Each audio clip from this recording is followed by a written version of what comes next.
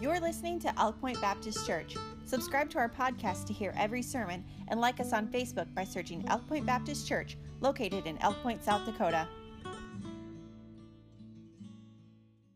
The 17th chapter of Genesis, because we're going to be dealing with an interesting topic tonight. And the thought I want to give you tonight, as you may see up there on the screen, is the Almighty God for the all-needy. The Almighty for the all-needy. And we'll see more about what that means, hopefully, in just a moment. Colossians 2, as well as Genesis chapter number 17. And I think I'll try to mark my place there. All right. Colossians 2, verse number 11. The Bible says, in whom also, so we're still emphasizing Jesus Christ and His work, but the Bible says, in whom also ye are circumcised with the circumcision made without hands. Now that may be news to some of you. You are circumcised with the circumcision made without hands, in putting off the body of sins of the flesh by the circumcision of Christ. Now, I said that may be news to some of you. I wonder how many of you that's news to. You have been circumcised with the circumcision of Christ. And so we're going to see what that means tonight. And if you would, go over to the book of Genesis, chapter number 17. We're going to discuss an ancient Jewish ritual that has very, very real implications to your life today. The Old Testament believer had his faith supported and sustained by a whole catalog of rituals. They had a priesthood that was clothed in rich vestments and, had the family tradition going through the Levites. They had endless sacrifices. They had special days. They had annual feasts, special diets and ceremonies and ritual, all of which revolved around a glorious temple. They were a very earthly people, if you will. All of this was divinely inspired by God.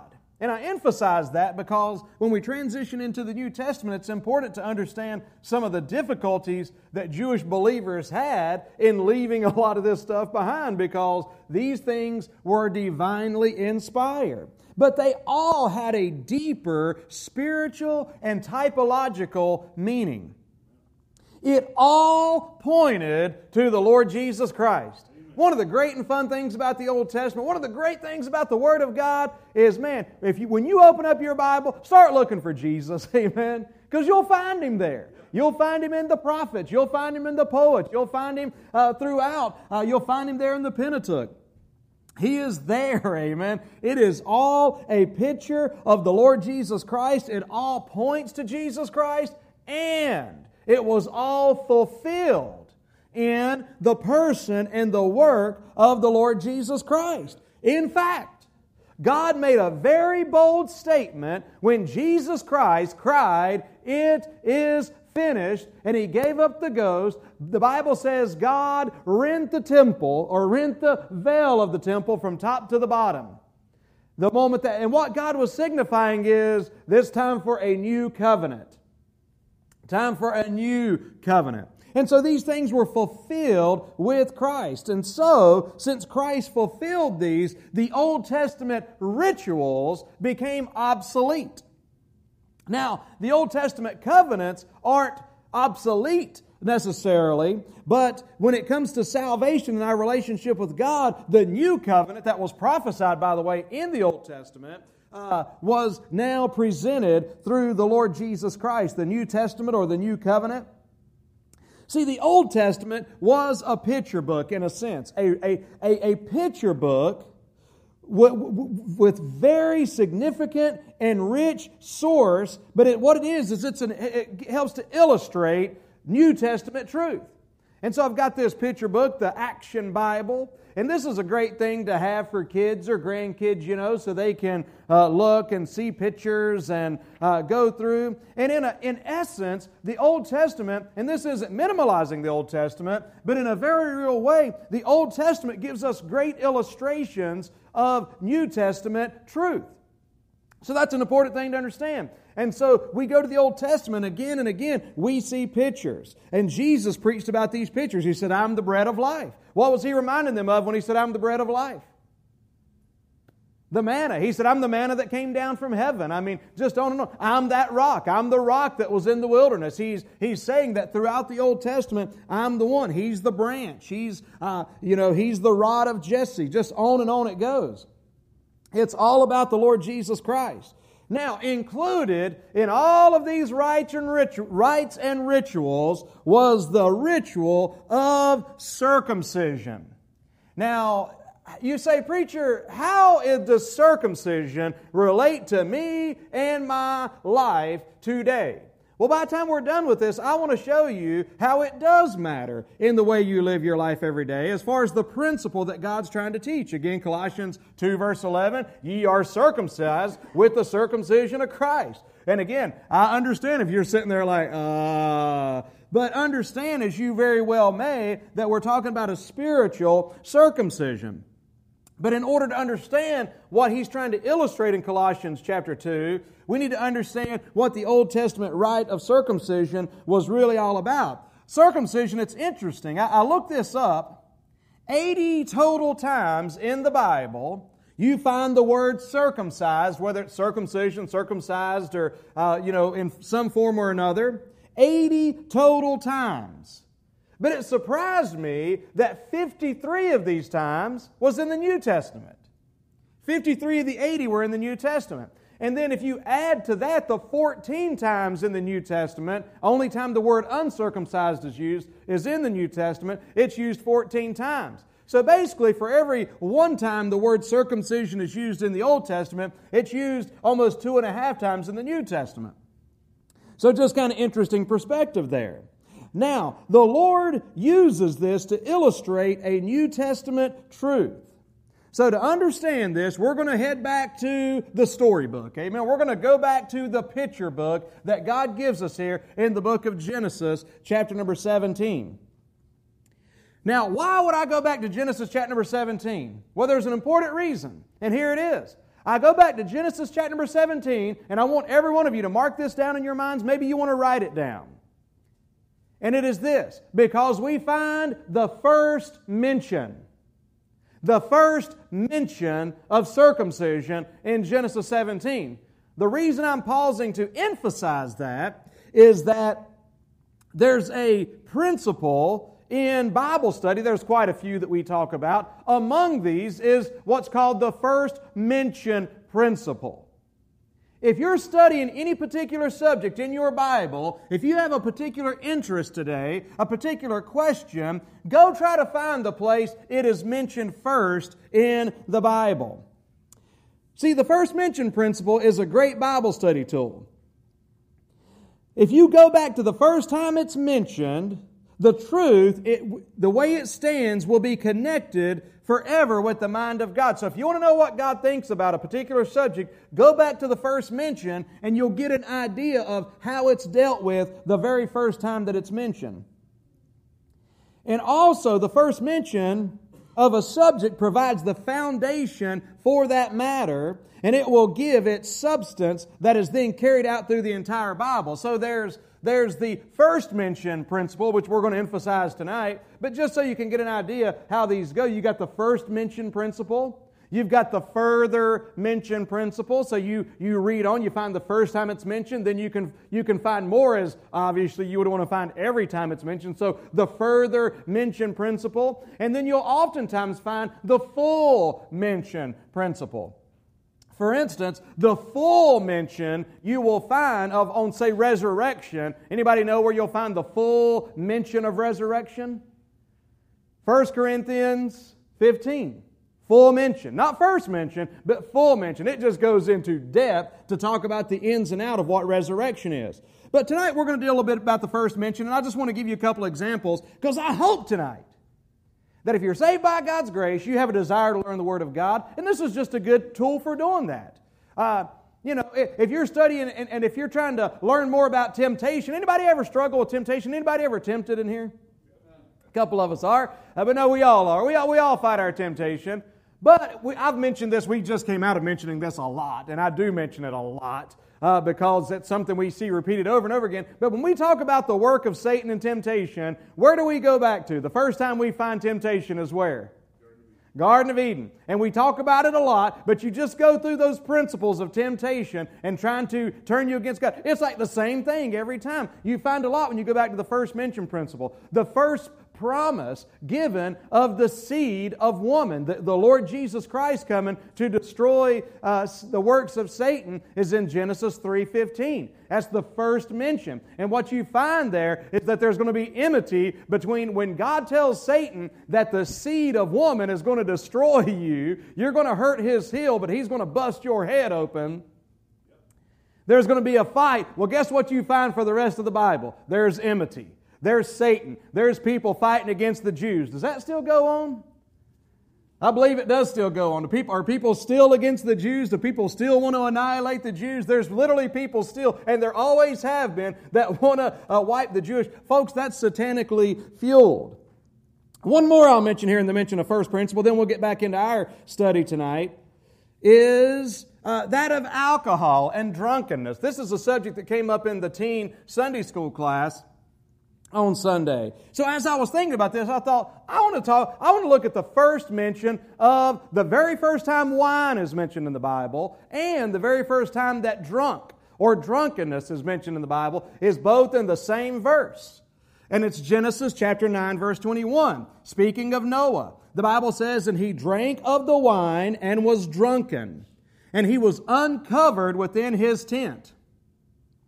So the very first time that you find wine or alcohol of any sort mentioned and drunken, somebody's getting naked. I'm just telling you what's going on. He's uncovered. The very first time you find wine and drunk in the Bible, somebody's losing control. The very first time you find wine and drunken in the Bible, you find immorality and you find a curse. Kind of interesting, isn't it? And I'm not saying that every time that alcohol is mentioned or wine is mentioned, those are mentioned. But it's interesting that you can find out something, so I just thought I'd throw that in there for the Sunday school class. But okay, Genesis 17, God is renewing the Abrahamic covenant. Can anybody tell me what the Abrahamic covenant deals with primarily? Or you just guesses on the Abrahamic covenant. When I say the Abrahamic covenant, does anything come to your minds, Bible students? Build a nation. What else out here, Ralph? Okay, so similar thing. Seed being multiplied, building the nation. What is one of the emphases there? You're right, because the very first thing he says is, "I'm going to make you a mighty nation." But then he tells Abraham to go for a walk. Right? And what does he tell Abraham about this walk? Every place where the sole of your feet touches, that's going to be your land. And basically, it was between the Nile and the Euphrates. It was a promise. The Abrahamic covenant is a promise of the land, being the Jews. It's not Palestine, amen. It's the Jews' land. It's God's land that He promised them.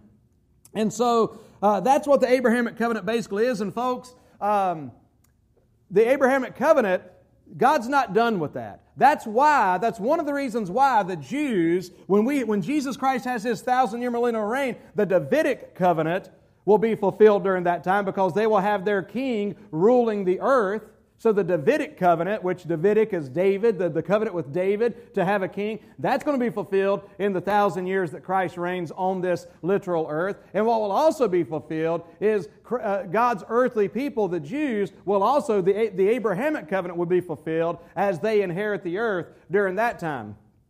And I encourage you to study more about those. I'm not going in depth about those particular covenants. But let's just take a quick walk, shall we, through these passages to get you up to Genesis chapter number 17. Let's start real quickly in Genesis chapter 12. God calls, and you don't have to turn there because all I'm doing is giving you a quick summary. God calls 75-year-old Abraham and makes him a promise. Is anybody too old to do something for God in here, by the way? God calls 75-year-old Abraham. That's the first time that God says, okay, Abraham, got something for you to do, buddy. There he was, 75 years old. He made him a promise that he was going to make a nation out of him. In Genesis 15, God makes a covenant with Abraham, and he tells him that he will give him a son and that his son will become a mighty nation. He promises him the land from the Nile to the Euphrates. This is known again as the Abrahamic covenant. In Genesis 16, Abraham is now in his mid-80s. In fact, he's around that 86, 87 range. So he's in his mid-80s. Sarah is in her mid-70s. And here's the problem. When God promises you something, it ain't necessarily coming true tomorrow, okay? Because at 75, He says, Abraham, I'm going to give you a son. Here's Abraham now about 87 years old. And his wife is 75, 76 years old, somewhere in that range. And all of a sudden, they still hadn't had a son yet. Not one. So this is where Sarah gets a great idea, and Abraham thinks it's a pretty good idea too. I can't help but get a little amused by that sometimes, but they don't have a son. So they acted in the energy of the flesh, and they figured they would help God by giving. Sarah... God told them not to go down into Egypt, by the way. And they left Egypt, but they didn't leave there alone. It's just interesting when you think about things, a whole nother message. But Hagar came out with them. And Hagar was the one that Sarah said, hey, this is my servant. Maybe you could marry her and have a child with her. And I just always get this picture of this pretty younger Egyptian woman and Abraham saying, okay, forgive me. I just see it that way. But maybe he was just all sanctimonious and trying to be spiritual about it. But the fact of the matter is that's what they did. Now, Genesis 17 is where I want to get you to here and try to get you through this quickly. But I'm going to end this, believe it or not. I don't care if you're a teenage girl or I don't care if you're an older man or wherever you are, anywhere in between. Anna, for you, this message matters. Amen? I mean, it matters for all of you. And you may not see it yet, but just bear with me, okay? And I want to try to get you there. So if we're going to get from Genesis 17 to you, okay? But here's where it starts. Genesis chapter number 17, verse number 1. The Lord breaks 13 years of silence following the Hagar debacle with these words. And when Abram, and notice that, I've been calling him Abraham, but he's not Abraham yet. And I've been calling Sarah, Sarah, but she is not Sarah yet. She is Sarai, and he's Abram. And when Abram was 90 years old and 99, the Lord appeared to Abram and said unto him, and I wish you would mark this, highlight it, underline it, I am the Almighty God. Walk before me and be thou perfect. I am the Almighty God. This is the first time in the Bible that we find something else. This is the first time, and it's no coincidence, that we find this. This is going to be important later when it comes to your life, when it comes to your day at school tomorrow, when it comes to you as a dad at home later, or a mom, or whatever the case may be. This is a key part of this. I am the mighty God. That's the name El Shaddai. I'm the Almighty God. That's how the first time He appears to Abraham, this is the first time He appears to anyone as the Almighty God, the all-powerful one. And what He's trying to say is this. We talked a little bit about power on Sunday, the power of Jesus Christ. We think of power as strength, but there's another thing that comes with God's strength, and it's a word that we use Sunday. You remember what it is? It's the word authority. Authority. He's got strength. He's got authority. If He says it's going to be so, see, because here's the key thing. Remember, God's talking to this older couple, and He says to them, by the way, through my years of pastoring, I've learned not to call people old. They're older, okay? They're older, or they're seniors. Anyway, I think Michael still calls me old. But the thing I'm trying to say is simply this. They were an older couple. God said, you're going to have a son. Again, remember, that started this when Abraham was 75. It goes until he's in his mid-80s. And then in his mid-80s, mid to late 80s, is when finally Sarah's like, dude, look, for one thing, Sarah was barren. She was never able to have children, even when she was young. And now she is old, so things probably aren't going to change here. So Sarah says, well, hey, how about Hagar? She can have children. Why don't you try to have a child with her? Maybe that'll be the way that God works this out.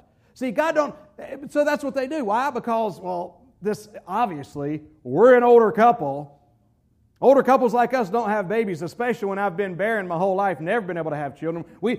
No doubt they tried for, I bet up until the time that Abraham called them, they had been trying and praying and looking for a child. Because believe me, that's important to women today, but it was of utmost, vital importance in this culture. But never was she able to do it. Here's the point.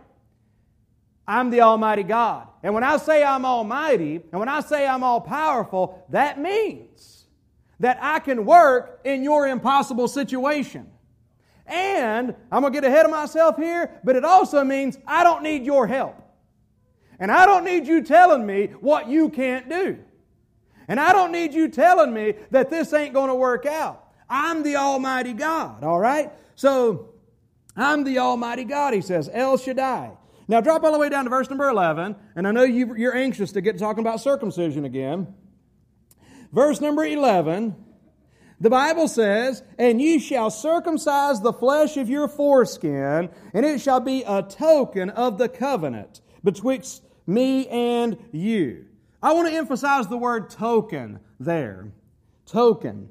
All right? So this is the very first time that circumcision is mentioned. Now let's look at it quickly through this chapter. Number one, let's look at the implications of circumcision. Circumcision is, number one, a supporting sign. Just like covenants today are often affixed with a legal seal, this was the seal of a covenant. Now, a legal seal without a document, a legal document, it's kind of pointless, isn't it? Can you imagine somebody going around? Can you imagine going to a lawyer or maybe even just to a notary public and you go to them with a blank piece of paper and you say, hey, I'd like to get a legal seal put on here. And they stamp the seal. I think they'd say, well, what are we stamping here? What am I sealing here? That's what circumcision was. It was a token. It was a seal. It was simply a seal or a token of a covenant that had already taken place. Because Abraham has already believed God. It has already been accounted unto Abraham as righteousness. And then the rite of circumcision is just something that's added to that later on.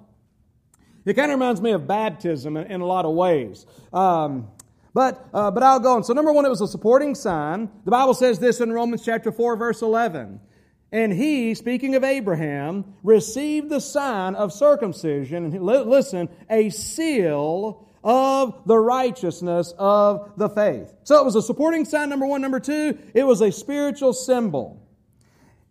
It was a spiritual symbol intended to teach Abraham a vital lesson. Now, as I've already shared with you, Abraham and Sarah had a great idea to help out God. Now, after Abraham decided that I got a better idea, I will go into Hagar and I'll have a child with her. I believe they're connected, but it could be debatable. God did not appear to Abraham for another 13 years between that time and chapter number 17. See, and God, though, I don't want to say thank God, God in grace is still showing up, but it was circumcision was basically, in a sense, this was the solution to the problem of Abraham trusting in his own way. Circumcision was the sentence of death in his flesh. And what it was is it was a symbol of Christ cutting right across all that He was by natural birth. It was a sharp, unforgettable, painful admission that He was unable to produce, listen to this, He was able to produce Ishmael with Hagar. But He's unable to produce what God, that which only God can produce. He's unable to produce the type of life that God expected, and that was to come through the womb of Sarah. So circumcision was teaching him, Abraham, this is not about your strength. This is not about your ability to be fruitful. It's about my ability to work a miracle. And I'm going to teach you this through the rite of circumcision. It was an agonizing realization that only through Christ can a person really bear fruit for God. And so you can see we're trying to get over into the picture here. So we see the implications of circumcision quickly, the implementation of circumcision. Verse number 12, the Bible says, "He that is 8 days old shall be circumcised among you, every man-child in your generations, he that's born in the house, bought with money, the stranger," and so forth it goes. So who's going to be circumcised? Well, for one thing, God told Abraham, from this day forward, those that are born, this is understand this too, this is strictly for the Jews, and that's the point in the New Testament. Every Jewish boy that's born, and by the way, Abraham was the first Jew. There wasn't a Jew before then, or the first Hebrew, I should say. Jew actually comes after the name of Judah, but he was the first Hebrew ever. That's why, by the way, Isaac was able to marry his cousin and her not be a Jew. She was a Gentile, but that's a whole other story that we'll talk about marrying cousins later, okay? Circumcision today, marrying cousins later. But from this day forward, Jewish boys that were born, Hebrew boys that were born, were to be circumcised on the 8th day. Or converts, there's people looking with cringy faces. There's converts also were to, if somebody converted to Judaism, they would have to be circumcised, or they do have to be circumcised. And by the way, Abraham, as a 99-year-old man, in this case, also follows through with circumcision in this chapter. So what we see is the carrying out of it, the initiating of it. Now, the number 8, just bear with me, okay? The number 8 is a significant number, and it's the number. Numbers matter in the Bible. If you ever wonder why you see numbers repeated in the Bible, numbers matter in the Bible. And understand, there's people that can go way crazy far on this, okay, and too far. But I'm just saying there's some obvious things in the Bible about numerology. And 8 is the number 1 is the number of resurrection, but it's also the number of a new beginning. You know, you think about it, there's 7 days in a week. What's the 8th day? Well, we call it the first day of a new week, but it's the 8th day. It's a number of a new beginning. It's the number of resurrection. In Israel, a child was born, lived a full week, then on the 8th day, which was again the beginning of a new week, he was circumcised. So it was a symbolic way of bringing the child under the Abrahamic covenant. But it did not automatically make him a child of God. I want to tell you something else interesting about the 8th day. You can fact check me on this. The human body has 2 blood clotting elements. One of them is called vitamin K. Vitamin K is not formed in the body up until the 5th to the 7th day. The second clotting factor, which is essential, is called prothrombin. It surprisingly enough develops 30% of normal by the 3rd day of life. After that, on the 8th day, this second clotting agent peaks at 110% on the 8th day. Just before leveling off at 100% normal after that. And that's when God said to circumcise. Do you think God knew that when He said circumcise on the 8th day? Just kind of an interesting thing. But I want to notice quickly the importance, just in case I'm losing anybody. The importance, Genesis 17:14, I'm not even going to read it, but basically it just goes on to say, if there's a man that's not circumcised, he's out, man. He's not a part of this covenant. But here's something interesting. Genesis 17:25, the Bible says, "And Ishmael, his son, was 13 years old when he was circumcised in the flesh of his foreskin." He was 13. But here's a lesson that God's trying to teach. Everything, so much about what we can learn about circumcision right here in chapter number 17 and the symbolism of it. Circumcision did nothing to change Ishmael's heart. By the way, 13 is a number of rebellion. It's the number of rebellion. It did. Ishmael was circumcised, but it did not change his heart.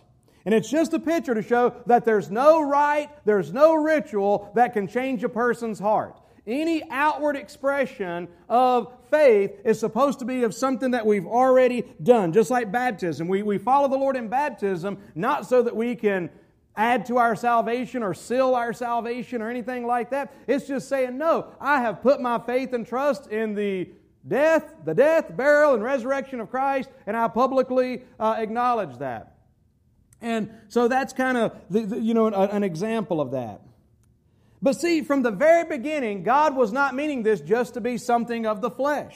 In Deuteronomy 10, verse 16, the Lord said, "Circumcise, therefore, the foreskin of your heart, and be no more stiff-necked." Be no more stiff-necked. So what he was saying is, you need a circumcision in your heart. 3 times, twice in Deuteronomy and once in Jeremiah, God says, you need a circumcision of the heart. The verse that we're about to close with tonight is the verse that we started with, that's saying, you have been circumcised with the circumcision of Christ. And we're going to see what that means in just a moment, but it's a circumcision of the heart. Now, in Colossians 2, the reason, and you can turn back over there if you'd like to, the reason that Paul is addressing circumcision here, if you go back to the early days of the church, it had to be established among the Jewish leaders, among the converted Jewish leaders, that the church was founded on the new covenant, not on the Abrahamic covenant, not on the old covenant. So in Acts chapter number 15, they got together because remember, all these things that were fulfilled in Christ were started by Christ. It was God who said, we're going to do these things. Now God said, okay, we're not doing them anymore. The temple's null and obsolete. I'm tearing the veil. We're done with circumcision. We're done with all these other things. So in Genesis 15, or in Acts 15, they had to get together and discuss these things, work these things out. It's worked out through the book of Galatians. It's worked out through the book of Hebrews. But now this cult, these false teachers in Colossae, are trying to bring this back up again. And they're trying to bring in the rite, if you will, of circumcision. And it's a legalistic thing is what it is. It's just trying to add something to what Christ did. Now, all that to bring into this interpretation, okay? Let's read verse 11 again of Colossians 2. "In whom also ye are circumcised with the circumcision made without hands." Notice this. "In putting off the body of the sins of the flesh by the circumcision of Christ." Okay. Understand this, that in Christ, the physical is replaced with the spiritual. These are some things you really need to understand. It's really important to understand this real distinction about, the Bible talks about these 3 distinctions of peoples, if you will, the Jews, the Gentiles, and the church of God.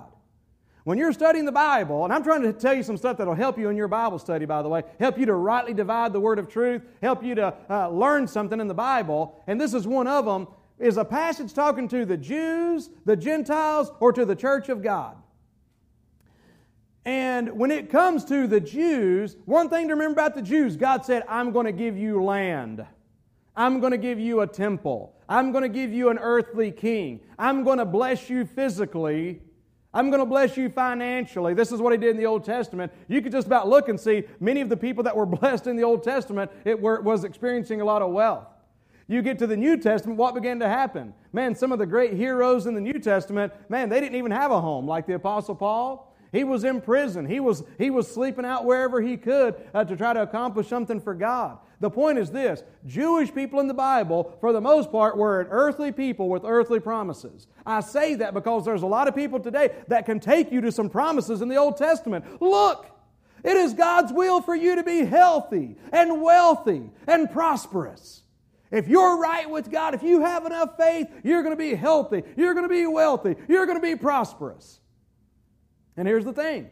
They can find some verses to back that up. The problem is those verses are taken out of context.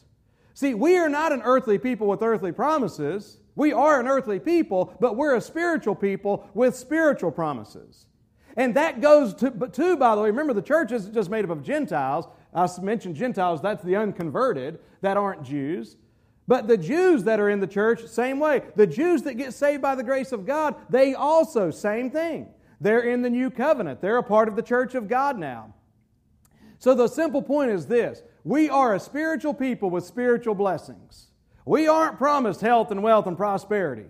And I wish this health, wealth, and prosperity, I'd like to see this health, wealth, and prosperity go preach this to our brothers and sisters over in the Middle East and in Africa and in China and in North Korea. Listen, it's a bunch of garbage and it's a bunch of hogwash. God very well may bless us physically and financially and the whole thing. And that's all well and good. And we don't need to be ashamed of that. We can be thankful for that. But there's no promise of that. We are spiritual people with spiritual blessings. But so in Christ, the physical is replaced by the spiritual. The ritual is replaced with reality. The pictorial is replaced by the actual. In Christ, we have a spiritual circumcision. So I'm trying to bring this full circle. If you're saved, you have experienced a spiritual circumcision. This is expressed in Colossians 2a, once again, in whom also ye are circumcised with the circumcision made without hands. He says, we're not talking physical here.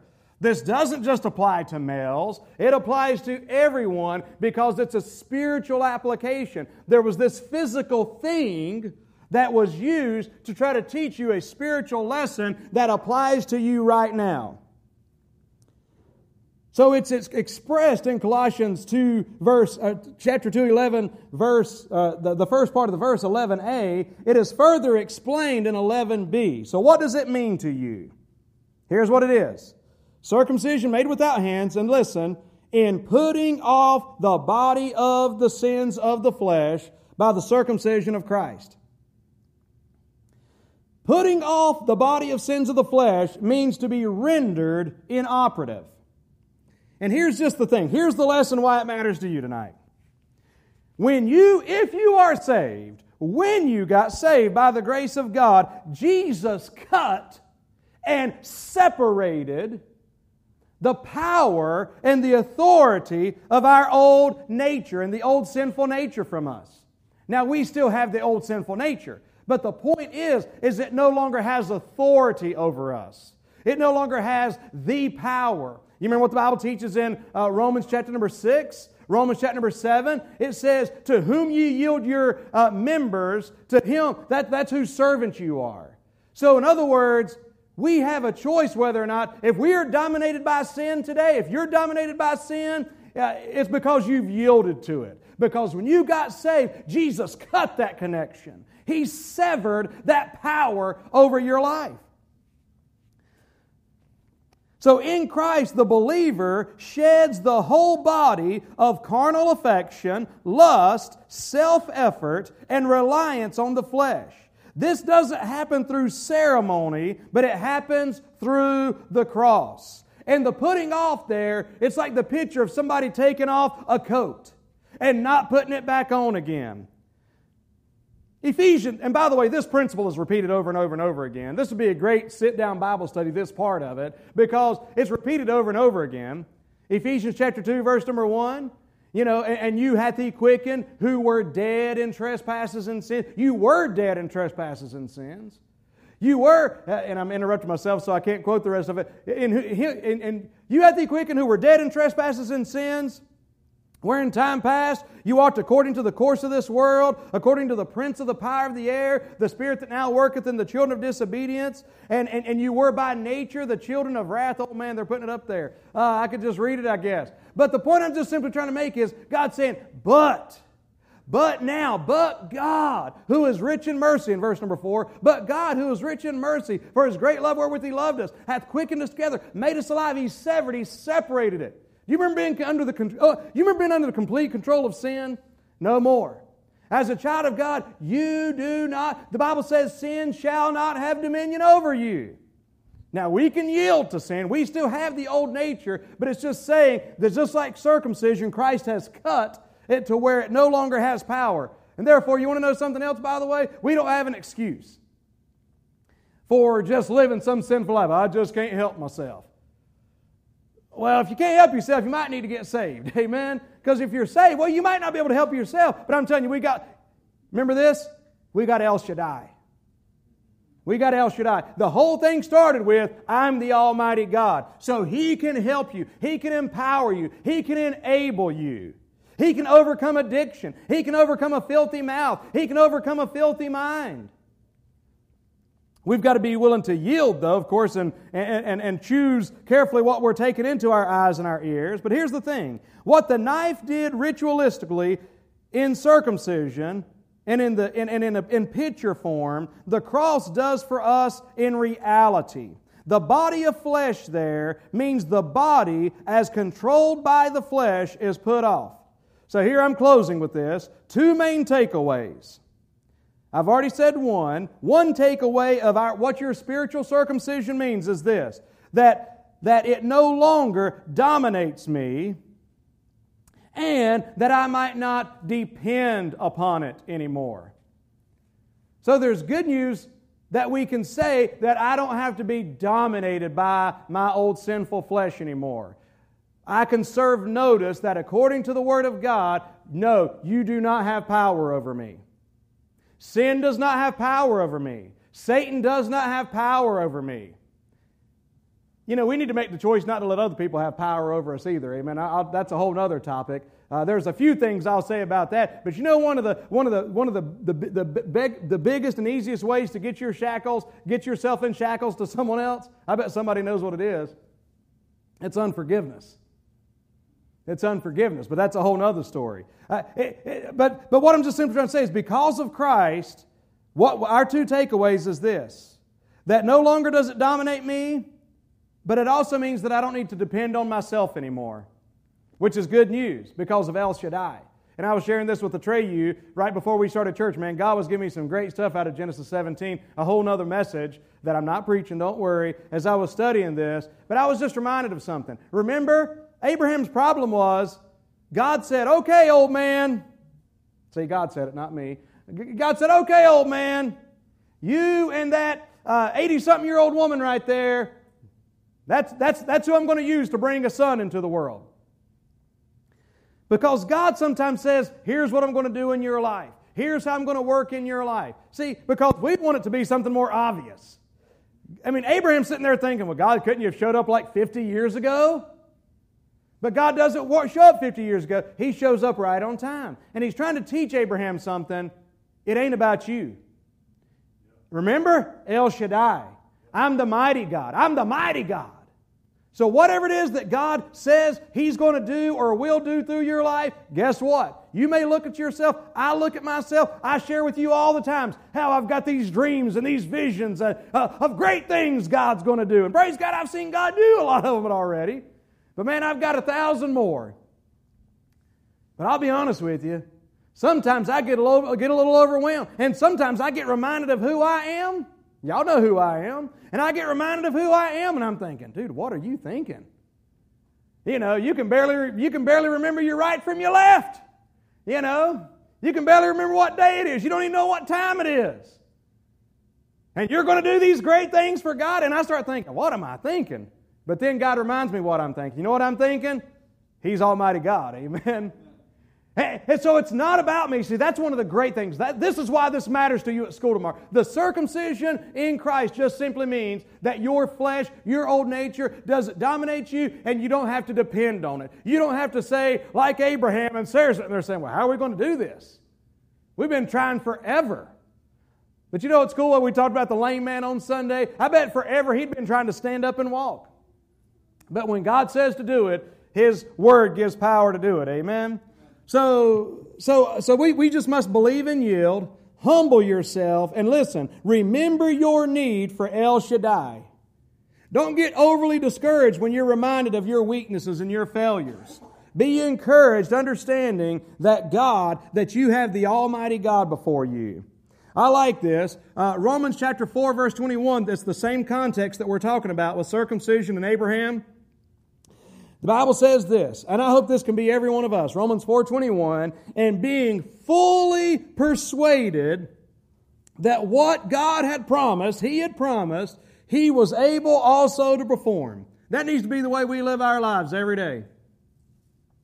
Before you go to bed tonight, you need to turn your burdens over to the Lord and say, you know what? God promised me some things. I've got some. He promised not to never leave me nor forsake me. He promised that He'll take me up. He promised that He loves me. You know what? I'm fully persuaded in that. He's promised me that He will, enable me to do whatever He would have me to do. I can do all things through Christ. He's promised me that I'm a conqueror. I'm fully persuaded. That's the way you can go through life because of the circumcision of Christ. Now, we don't ever have to call it that again. But what I'm just simply trying to tell you is that's what's being emphasized as the power that we have for salvation. It's not about our works, and for sanctification and service. It's not the power, the illustration of circumcision, it's not the power or the energy of the flesh, but of Christ. And you know one of the cool things, and look at me, I close my Bible and I'm done. There's something else I mentioned earlier God does in this chapter, but He changes the names of Abraham and Sarah. They got new identities. Right. Amen? Yep. You know what circumcision in Christ did for us too? It gave us a new identity. Yep. Amen? It gave us a new identity in who we are. Man, ain't that good? I'm Christian now. I'm saved. I'm conqueror. I'm beloved now. You think about the things that we are. I'm His. And He is mine. I'm a pilgrim. I'm a stranger. We could go on and on. I'm somebody else now. I've got a new identity. Amen? So, that's what it means, and that's why it matters to you. Amen? Well, hey, I thank you for your patience and y'all helping me through that. Amen? Let's pray. Father, I thank you so much.